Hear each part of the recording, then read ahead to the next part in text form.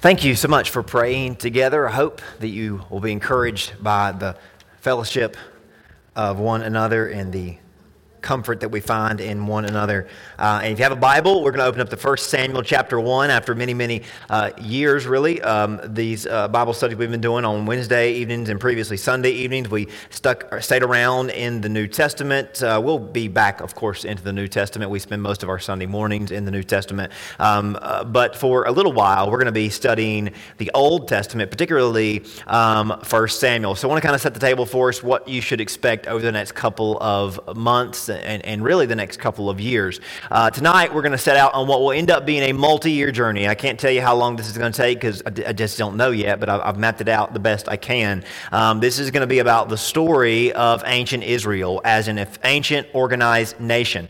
Obviously, Israel's history goes back all the way to the very beginning of the Bible. It starts with Abraham. It goes on with Jacob and Joseph and Moses, and we've talked about those stories extensively. We study them a lot, even on Sunday mornings. We're studying Genesis now on Sunday evening, so you are getting a little bit of that foundation laid through Noah's story, and of course that leads to Abraham. And we've talked about Exodus and the conquest of the land, how the tribal period under the rule of judges. But God's plan all along was for Israel to be a united nation where the 12 tribes functioned as one, under one government, under His rule. So while the building blocks can be found in earlier biblical stories, 1 Samuel is when the story really gets rolling and where the kingdom really starts to build. So what we're going to do over the next several years, and don't worry, there's going to be breaks in between. We won't stay in this section of the Bible just without a little bit of a break here and there. But for the next several years,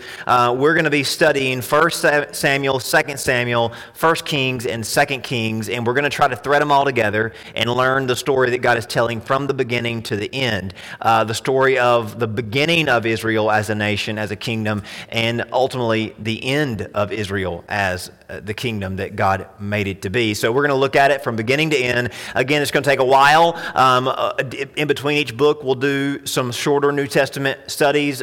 The small, we've covered Romans, 1 Corinthians, 2 Corinthians. The rest of Paul's letters are very short. We could cover them in a month's time, or a few 5-6 weeks. So in between 1 Samuel and 2 Samuel, we'll probably go and do Galatians and so forth and so on. But eventually, the outline of studying these 4 books will look something like this. We're going to do a study called The Rising Kingdom in 1 Samuel, The United Kingdom in 2 Samuel. Then we'll study about the Thriving Kingdom, which is a very short-lived period of time, the first half of 1 Kings. And then we'll eventually study about the Divided Kingdom in the rest of 1 Kings and the Fallen Kingdom in 2 Kings. So as you can already tell, it builds to something great, and then it begins to fall apart after that. But there's a lot of great lessons, a lot of amazing lessons on every page of these 4 books, and they're very long, they're very thorough, they're very dense. So it'll take us a long time to get through them all. And again, we'll study some other things along the way. But I just wanted to kind of give you an idea that we're building towards something.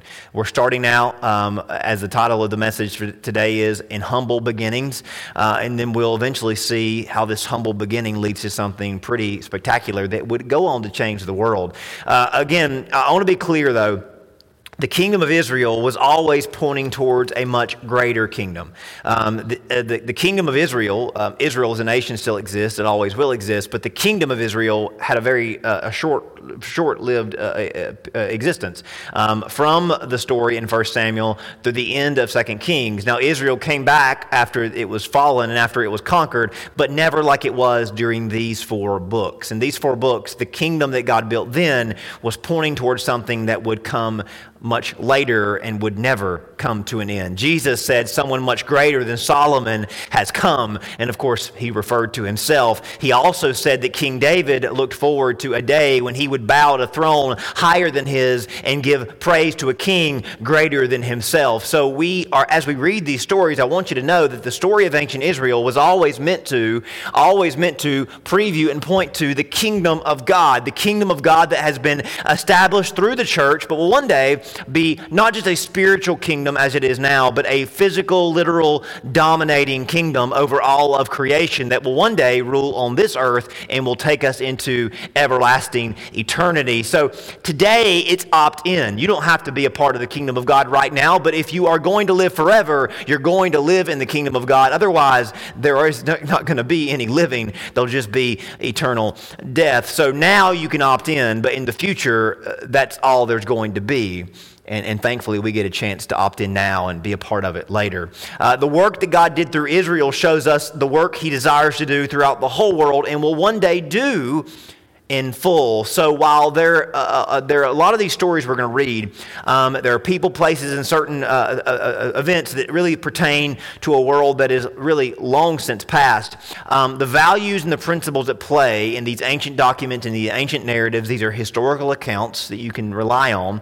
The values and principles are still the nuts and bolts on how God builds a kingdom and operates a kingdom. And while there's things different about the world then as compared to the world now, we're going to learn tonight that things aren't that different, and what the people of God did to endure their world is how we can endure ours and help build a kingdom in a world that maybe doesn't always cooperate with God. The one thing I love especially about how 1 Samuel opens up is there is no established kingdom. So literally there's nothing going the way it was supposed to go when we open this story up. We get to see God build it from the ground up.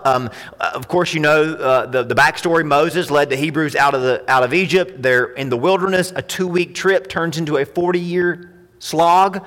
2 weeks. Can you imagine 2 weeks of traveling turned into 40 years of traveling? An entire generation had to die off because they were so rebellious and so stubborn. Finally, Joshua leads the next generation into the promised land, and he tried to get them to keep their eyes on the prize, but they struggled even after they got possession of the land. He encouraged them to unite together as tribes and seek and serve God as their king. And this wasn't some abstract concept. Moses had really set them up to be a nation governed by law, ruled by God, a united nation. In Deuteronomy 33, before Moses died, Moses kind of coronated them and had a ceremony for them as a nation. Deuteronomy 33, Moses sums up God's plan for Israel. He loved his people. All his holy ones were in his hand. They followed in your steps, receiving direction from you. So God's talking about God, and then he's talking to God. When Moses commanded us a law as a possession for the assembly of Jacob. So what was the nation going to be? It was going to be a nation called by God, created by God, governed by law. A nation that was united together, governed by a single shared law, as in God had set a rule in place that was going to keep them united and keep them holy and keep them on the right and good path. And it says that thus the Lord became king in Jeshurun when the heads of the people were gathered, all the tribes of Israel together. So Moses set them up for success. He says, "Hey," he said, "Guys, I'm about to die. I'm gonna go to heaven. Joshua's your guy. We talked about this Sunday. But if you guys are gonna get this right, you're going to have to remember that God's law is good for you. God's law is going to govern you and guide you, but God is your king. You are not your own king. You don't need some lesser man to be your king. You must know God is your king." And they had this ceremony where they kind of symbolically acknowledged God was the only king they needed, and God would be all that they could ever ask for as a king, as a leader, as a guide. He was a father unto Israel, and they had this brand new standard to show the world how a nation can be successful and how a nation can be prosperous and how a people can be can live the way they ought to live. But even after they received this model, and Joshua repeated it again and again and again, at the end of the day, or after they settled the land, they decided, you know what, we'd rather just stick to ourselves. We'd rather just go in our own little corner and be in our own tribes. We don't want to have to try to get along. Let's just be in our own tribes. Let's make our own laws. Let's just do what's right for us, and you do what's right for you. You know, Judah will do this, and Benjamin will do that, and Dan will do this, and Asher that, and Naphtali. We'll just all go to our own little corners. We'll all just kind of hide out in our own little part of the country, and we'll just govern ourselves. And, of course, that did not work out at all. Of course, they should have known that. God tried to tell them that. And that's why all throughout the book of Judges, when they're trying to just fend for themselves and God's raising up these warriors to help the individual tribes, we hear this refrain that's repeated throughout the book of Judges, that in those days, there was no king in Israel. Everyone did what was right in his own eyes. Now, they had a king. His name was Yahweh. His name was God. He was over them, but they did acknowledge that. And they all just did what was right in their own eyes. And when you do what's right in your own eyes, you eventually lose an eye or two. So God looked down from heaven and knew that Israel needed a central figure to steer them in the right direction, to bring them back to him. They had Moses, they had Joshua, they needed a leader like that again. And really they needed different kinds of leaders. So 1 Samuel and on throughout these studies is not just about a single leader, it's about several different leaders that God raises up and how they need more than just a king. Of course they're going to get one, but they need priests, they need prophets. That they need a king to lead them as a nation. They need priests to intercede for them spiritually. And they need prophets to speak to them the things and the words and the thoughts of God. And we're going to see different men be raised up to fill these specific roles that all serve a key role in leading Israel. We'll rarely see, and really we never see these offices overlap. Every once in a while a king will prophesy, every once in a while a priest will prophesy, but you'll see a prophet sacrifice an animal, but rarely were they in the same office. But for God's kingdom to be established and united and thriving, it would take all three of these serving alongside each other. Now, to kind of give you a peek into the future that we're now living in, our current reality in the better kingdom of God, in the spiritual kingdom of God that's building towards a eternal kingdom of God, these three roles are still essential for us. Yet we don't have a king and then a priest and a prophet, three different people or three different offices that we look to. We have one king, we have one priest, and one prophet. Jesus is all three of these things. Jesus came as God's final king, the ultimate priest, and the definitive prophet. Jesus is the only king we'll ever need. He did the ultimate sacrifice to save all of us from our sins, and he gave us the definitive words of God, and he closed the book on what is true and what is not true, what is revealed from God and what isn't from God. So this is why the kingdom he's built and is building is an eternal one, and why the old one was just temporary, but the old one was pointing towards something greater. So as we study these old stories, we're going to see Jesus portrayed and Jesus previewed and promised through these individuals and through these stories. So that's why we can learn a lot from these Old Testament narratives. Now, nonetheless, we can learn a lot and we can see Jesus in these old stories. We should look to him for guidance and lean on him in every way. By studying how God leveraged the men who served in the ancient world, we can see what he's wanting to do here and now.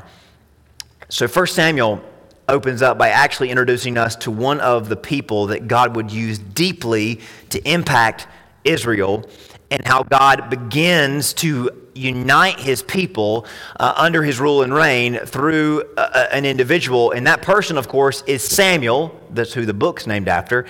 He really is going to serve as the main focus of the early chapters of this book. And his legacy and his shadow cast over many, many, many future generations. You're going to be hearing about Samuel throughout the whole set of these books, because he's got has a great impact on his world. While we're introduced to Samuel in the first chapter, the chapter doesn't begin with Samuel. Samuel's not even alive yet.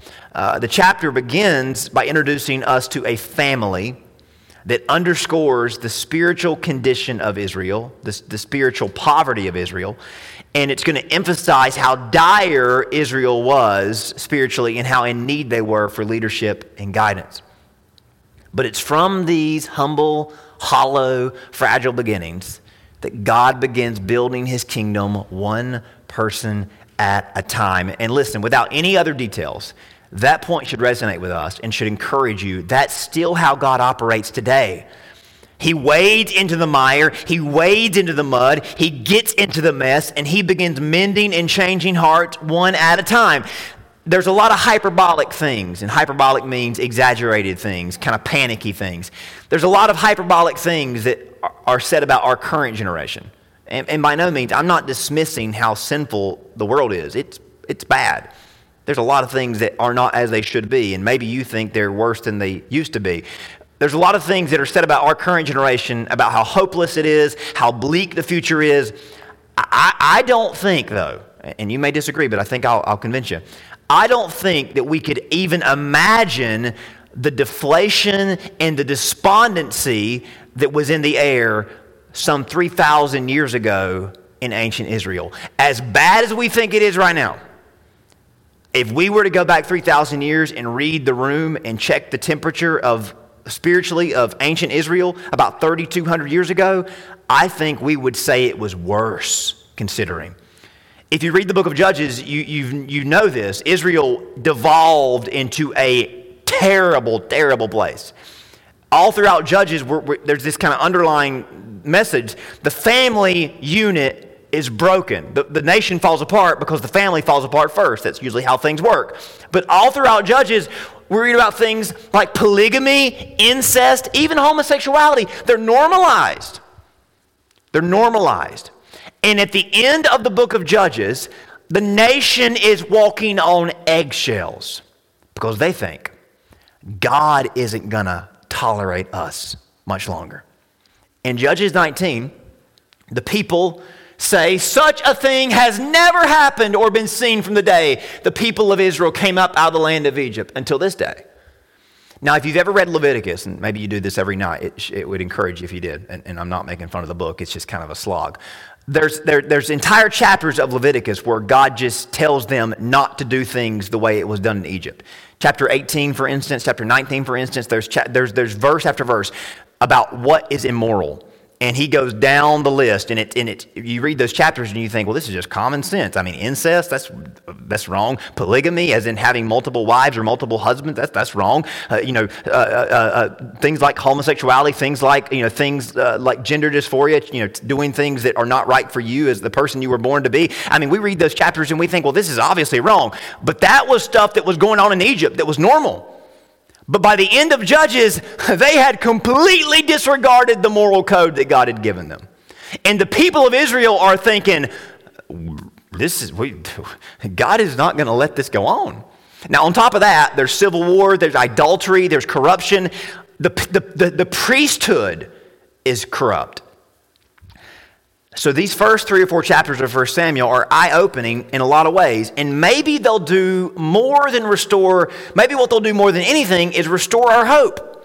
Because if God was able to turn this mess around and redeem it before, then we shouldn't give up on our generation either. Listen, I'm not trying I'm not trying to make you think, well, things aren't that bad. I'm trying to make us realize, yes, the world is a mess. It's been a mess before, and it's been a mess for a long time. It's really always been a mess. But if you want to know how low it can go, read the book of Judges, and that's the scene that 1 Samuel opens up to. And it's because of one particular person in chapter 1 in this corrupt generation that the hope of Israel, the future of Israel, turns for the better. The hope is restored. And we're going to learn from her how to respond to our less than ideal surroundings. So listen, if you're not happy with the way the world is, and you shouldn't be content with how sinful things are, how broken things are, how corrupt things are. Why would you be? You're a child of God. You know there's better options. You know there's a better way. So if you are like this person and you look around and think, I'm not happy with this, I don't think this should be how it should be, I don't think this is how it should be, then this chapter is going to help you respond to these less than ideal surroundings. And it's going to help you endure in spite of the poor circumstances that come upon us in a world that is not on our side. So, let's meet the woman who's going to be the star of the story. But we meet the woman in the middle of let's just say, quite a messy family. There was a certain man of Ramathaim Zophim of the mountains of Ephraim, and that's near Judah, that's near Bethlehem, that's near Jerusalem, to give you context. His name was Elkanah, the son of Jehoram, the son of Elihu, the son of Tohu, the son of Zuph, an Ephraimite. He had 2 wives. If you want to know how good things were, if you want to know how things were going in the days of 1 Samuel, the story opens up with a man who, this isn't someone who was married and got remarried because his wife died. This is a man who's got 2 at the same time. So if you think, man, they must have been really moral and upstanding back in the day, maybe this should tell you a different story. And again, that's not to make light of it. That's just to show you they were kind of in a bad place. So this man had 2 wives. The name of one was Hannah. The name of the other was Peninnah, and had children, but Hannah had no children, which there is a little bit of context for why he had 2 wives. So first, we're informed the moral standards were completely collapsed and replaced in these days. Most likely, Elkanah took on a second wife because Hannah, his first wife, was barren. Now let me step in. People read the Old Testament and they think, well, that's just how it was back then. You show me a verse in the Bible where God said that was okay. There's not one. Just because that's how it was, and we wrestle with this. Well, Abraham had 2 wives. Abraham had more than 2 wives. If you read the whole story, he gets married again and again and again. Jacob had 2 wives plus 2 mistresses. They did. I guess it was just how it was back then. That's not how it was supposed to be. Genesis 2 says there's a man and a woman, and that's it. It wasn't supposed to be this incestuous, polygamy, adulterous mess. So I think we should make it clear that, yeah, that's how it was, but that wasn't how it was supposed to be.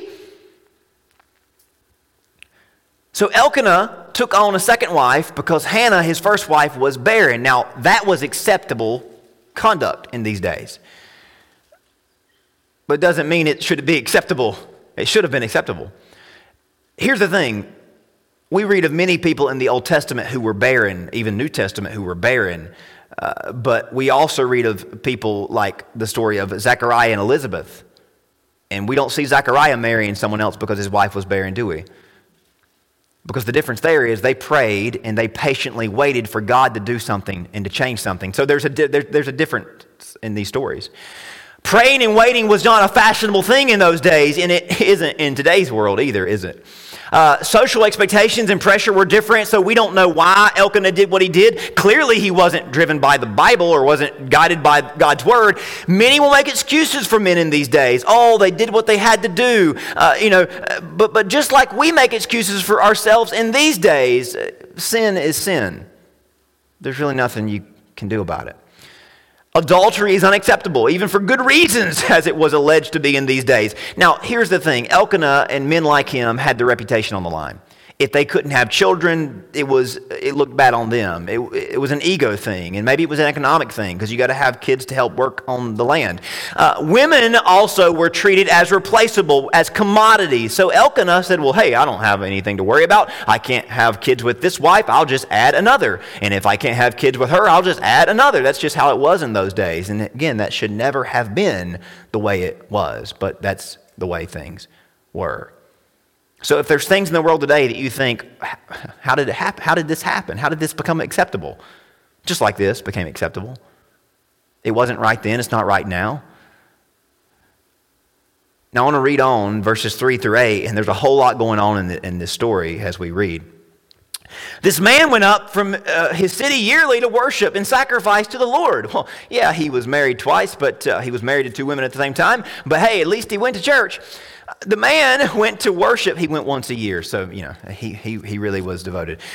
He went to sacrifice to the Lord of hosts in Shiloh, and also the two sons of Eli, Hophni and Phinehas, the priests of the Lord, were there, and they become infamous figures in the future.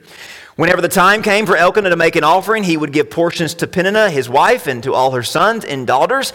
And to Hannah, he would give a double portion, for he loved Hannah, although the Lord had closed her womb. And her rival also provoked her severely to make her miserable, because the Lord had closed her womb. So it was year by year when she went up to the house of the Lord that she provoked her. Therefore she wept and did not eat. Now I just want to read. It's okay sometimes to laugh at not to laugh at the Bible, but to laugh at the story. I mean, it's kind of comical. Oh, well, Hannah, he loved her even though he replaced her. I mean, you want to kind of step into the story and say, what?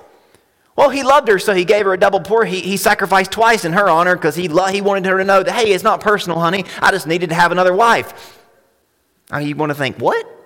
I mean, try that at home, right? I mean, that wouldn't fly in our world, would it? Again, that's how compromised their morals were. And here's the thing about when morals get compromised. When morals get compromised, people are deceived and they're delusional.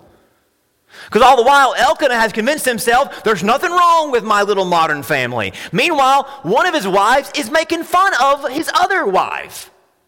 Hannah is literally, at her wit's end because her replacement is antagonizing her. And Elkanah is completely delusional. He thinks, I've just got this nice, happy family, and I'll just give some extra to God in honor of this woman because, hey, I feel bad for her because, hey, she can't have kids. I guess it's God's fault, but hey, it's not my fault. Look at what I've done with my other wife.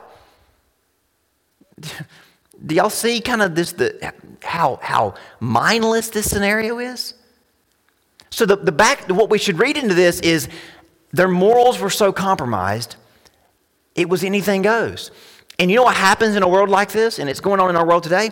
People start convincing themselves that it's all okay. Elkanah's thinking, well, I guess it's okay because I needed to have kids, and I've given, when I go to church, I give extra offering in honor of Hannah to let God know that I love her, even though I also replaced her. Oh, and they're sitting on the same pew, but literally she's antagonizing her, making fun of her, and making her feel bad.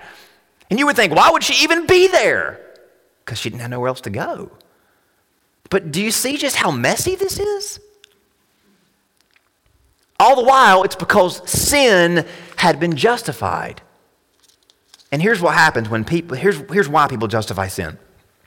People justify sin because emotions and sentiment and intuition takes on. As in, we justify sin because in our own minds we think, well, you don't know what I'm going through, and I just, it makes sense to me, and it just feels right, and it sounds right, and yeah, I know this it looks silly 2,000 years later, but Elkanah thought he was doing the right thing, and he was living the best life he could. But sin always gets justified when our emotions and intuition take over instead of God's word and God's spirit. God's word that never changes, God's spirit that is always sobering us up and making us know what's right and what's wrong. We don't consult with God because if we did consult with God, we would hear what we don't want to hear. So I just wanted to make it clear, there's no justifying Elkanah's behavior in this chapter. None at all. There's nobody that should raise their hand and say, well, that's just how it was in those days. Just like you're not going to say that's how it is in our day over different scenarios. Does that make sense? This is a mess. But this was the mess that Israel was in 3,000 years ago. Maybe it makes things a little more relatable, doesn't it? We thought our families were a mess. Man, look at this, right? Often we don't consult with God. We don't want to hear what God has to say. We tune him out in certain areas of our lives. We make a big deal about how we're doing this right, but we don't want to hear about the other thing because we know that that's not as it should be. So here his family, they go to do their annual sacrifice, which is another whole message in and of itself. He was just going to worship because it was a routine. It was a box he had to check. Let me just give you a little bit of insight. If worship is more routine than passion, our sincerity is exposed. Listen, you say, well, you don't know his heart. I don't need to know his heart to know that he was not sincere in his worship. He was doing it as a routine. He was doing it as a box he was checking. And isn't that convicting in our modern world? It's always important and healthy that we pause from time to time and ask ourselves the question, why are we doing any of this? He was just doing it because it was the thing to do. It was the social thing to do. Because if we're just going through the motions and checking boxes, then by all means, God wants something better than that for us. Jesus talked to the church at Ephesus in Revelation 2. I have this against you. You have abandoned the love you had at first. Remember, therefore, from where you have fallen, repent and do the works you did at first. As in, go back to where you were at the beginning, because you've missed something since then. If a love and a passion and sincerity in a devotion isn't what drives our relationship with God, we need to search our souls and our hearts and rediscover why we believed in the first place. I promise you, God never intended you to get to the place where worship is routine and stale and dead.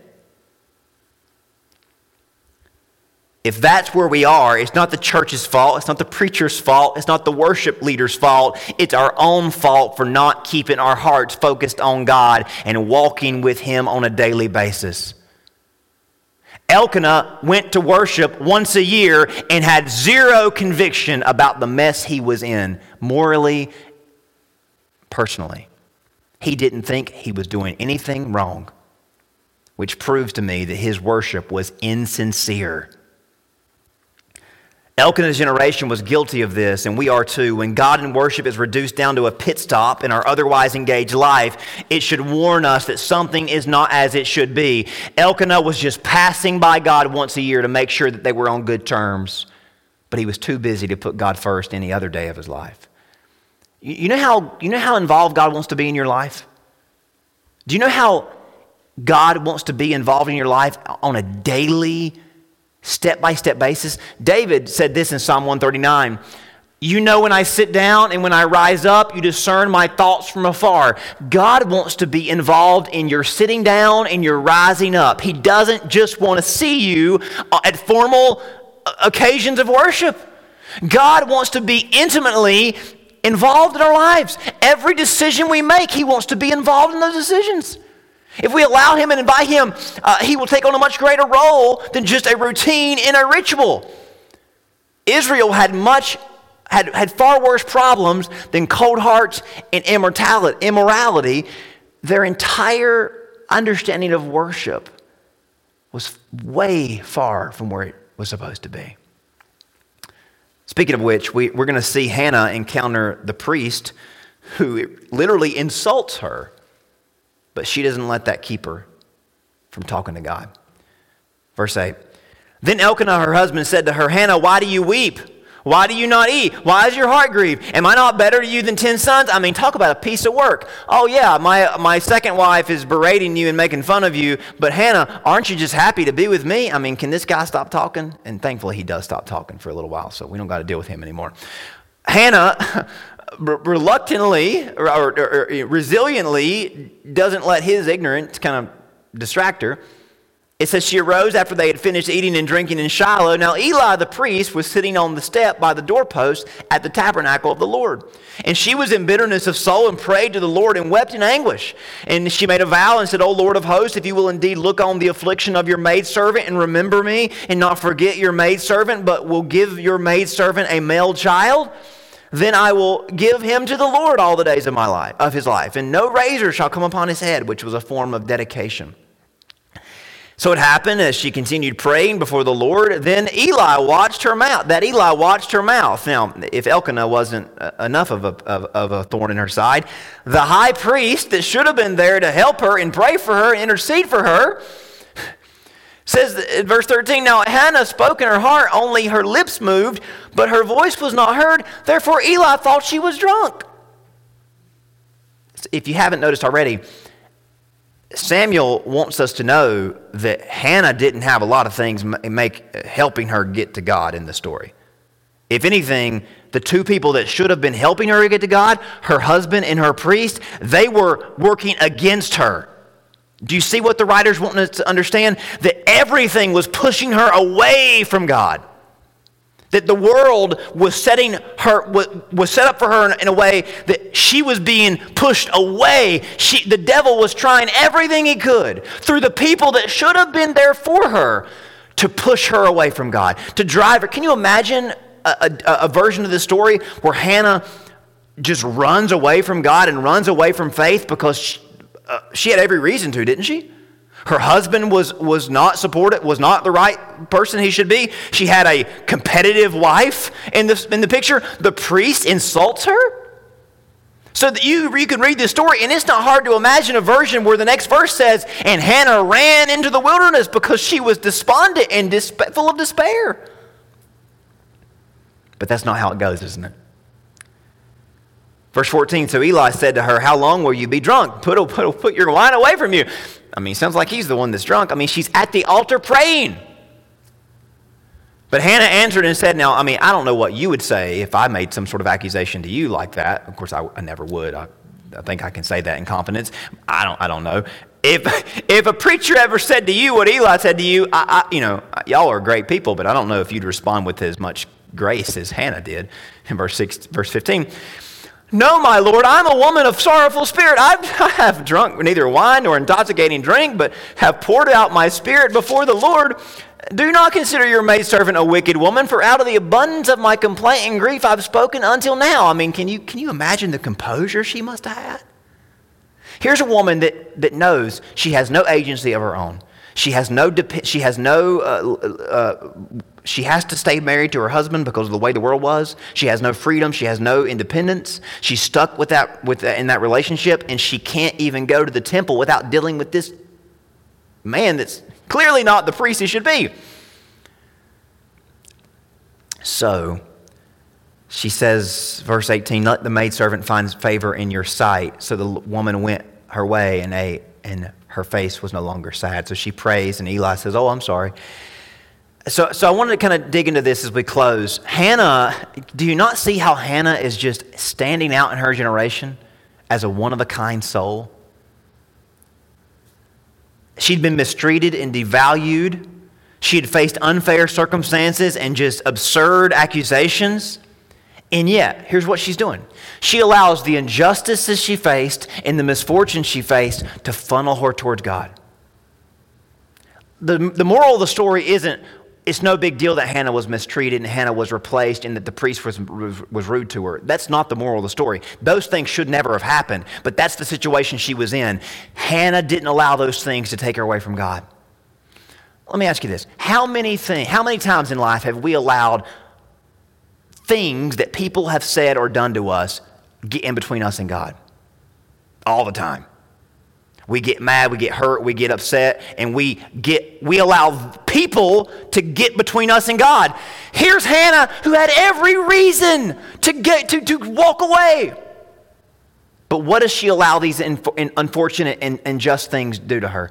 She allows them to funnel her towards God. Think about that next time you want to quit church or get mad at church or get mad at God or get upset in a certain situation. And none of y'all have done that, I'm sure, but you know what I'm talking about.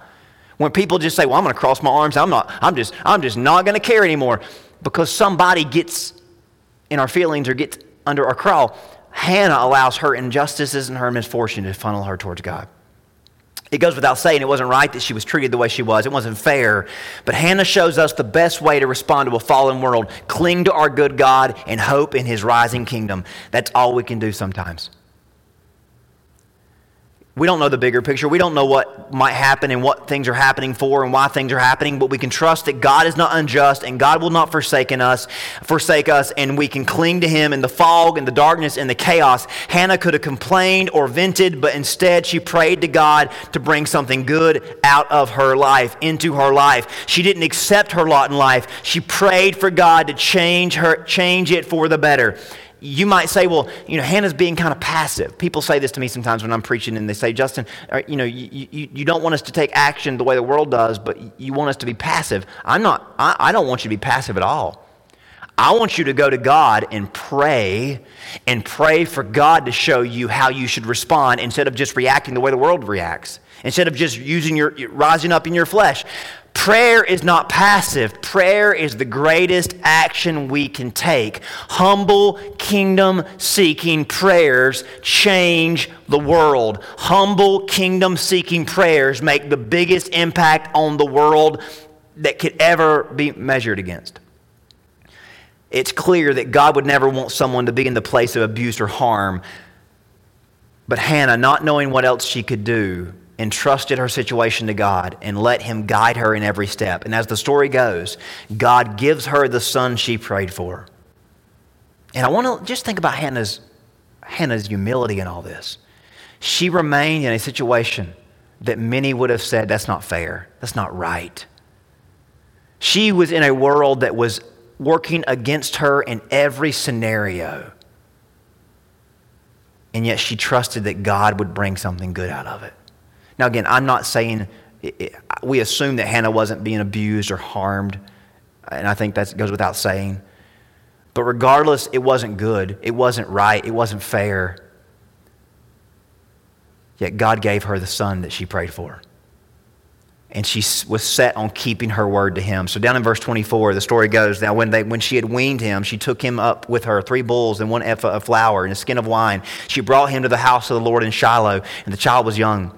They slaughtered a bull and brought the child to Eli and said, "Oh, my Lord, as your soul lives, my Lord, I am the woman who stood by you here praying to the Lord." Remember the woman that you said was drunk and you insulted me, and then I still kept praying and asking you to intercede for me? Yeah, I'm that woman. Hey, I prayed for a son. And she said, "Oh, Lord, as your soul lives, I'm the woman who stood here. For this child I prayed, and the Lord has granted me my petition which I have asked of him. Therefore I have lent him to the Lord. As long as he lives, he shall be lent to the Lord." So they worshiped the Lord there. And lent him is the Hebrew phrase Samuel. And that's why she named him Samuel. I want to appreciate Hannah's heart. Hannah prayed for God to use her for his glory, not simply console her. I'm not saying that you shouldn't go to God and ask God to bail you out and ask God to change your circumstances. I would not blame you if your situation was like Hannah or anywhere close to Hannah's. But can you imagine? Hannah doesn't go to God and say, "God, change this, fix this, be this." Hannah just says, "God, I don't know why my life is in the mess it's in, and I don't know why the world's in the mess it's in. But God, if you could bring something good out of my life, that's all I really want right now." She prayed for God to use her to glorify him. We can learn so much from Hannah, can't we? In contrast to her husband, in contrast to the priest who were just doing what they thought was right for them and acting very abruptly and very impulsively, Hannah wanted to honor God with her life and leave a legacy for him. And that's why everybody remembers Hannah, and Elkanah and Eli are footnotes in her story. In chapter 2, Hannah prays a prayer of rejoicing, a prayer, really it's a praise, a song that she sings. And we'll look at it more in depth next week. But the moral of the gist of the prayer is that God raises up the humble. The mighty fall, the arrogant stumble, but God raises up the humble. God reaches down for those that are fallen and those that are weak, and he raises them up to change the world. Don't you see where this is going? God reaches down to Hannah as Hannah seeks his will in a time when nobody else was, in a season when she was suffering at the expense of others' selfishness. And that is why her generation found hope. One person calling out for God to make a difference in their life. She could have set out her generation, but instead, she prayed to make a difference. Would you have blamed her if she would have looked at her surroundings and said, "The heck with this. Even so, come quickly"? But that's not the attitude she took. It's from these humble beginnings that God begins to build a kingdom out of the ash heap of Israel, all because Hannah had a heart for God and prayed bold, powerful, beautiful prayers. God used her to leave a bold mark on her generation. So church, it falls back on us now to follow her path, to keep our eyes on the Lord, especially in these times. Prayer still changes things. Prayer, specifically humble, selfless prayers, change us in our worlds. How did Jesus teach us to pray? Our Father, which art in heaven, hallowed be your name. Yeah, the world's a mess, and yeah, my circumstances are not fair, and yeah, things are not as they should be, and I wish things were better, but that doesn't make you any less hallowed, God. That doesn't make you any less good, God. When we pray, we remember our world is broken, but our God is good. Our Father which art in heaven, hallowed be your name. And what's next? Your kingdom come, your will be done. My kingdom go, my will be put away. Your kingdom come, your will be done. God, the world is bad, but you are good. My kingdom is not important. Your kingdom is everything to me. I want you to use my life to help build your kingdom. One prayer at a time, one day at a time, one person at a time. And it's up to us to pray prayers like Hannah. Use me for your glory. Yeah, life's not fair. Yeah, things aren't good, but you are God, and I'm leaning on your everlasting arm. Your kingdom come, your will be done. Lord, add to your glory through my life. May your kingdom rise up through my life. So when we fall on our face humbly and we invite him to work in our lives, we can change the world. If you want proof, just ask Samuel. Because as Samuel begins to tell us his story, how does he start his story out? Let me tell you about a time when there was a very, very, very corrupt world with a very, very, very messed up family.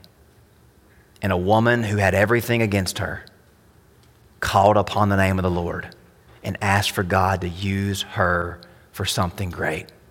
And Samuel would tell us, I'm the something great that she prayed for and that God gave to the world.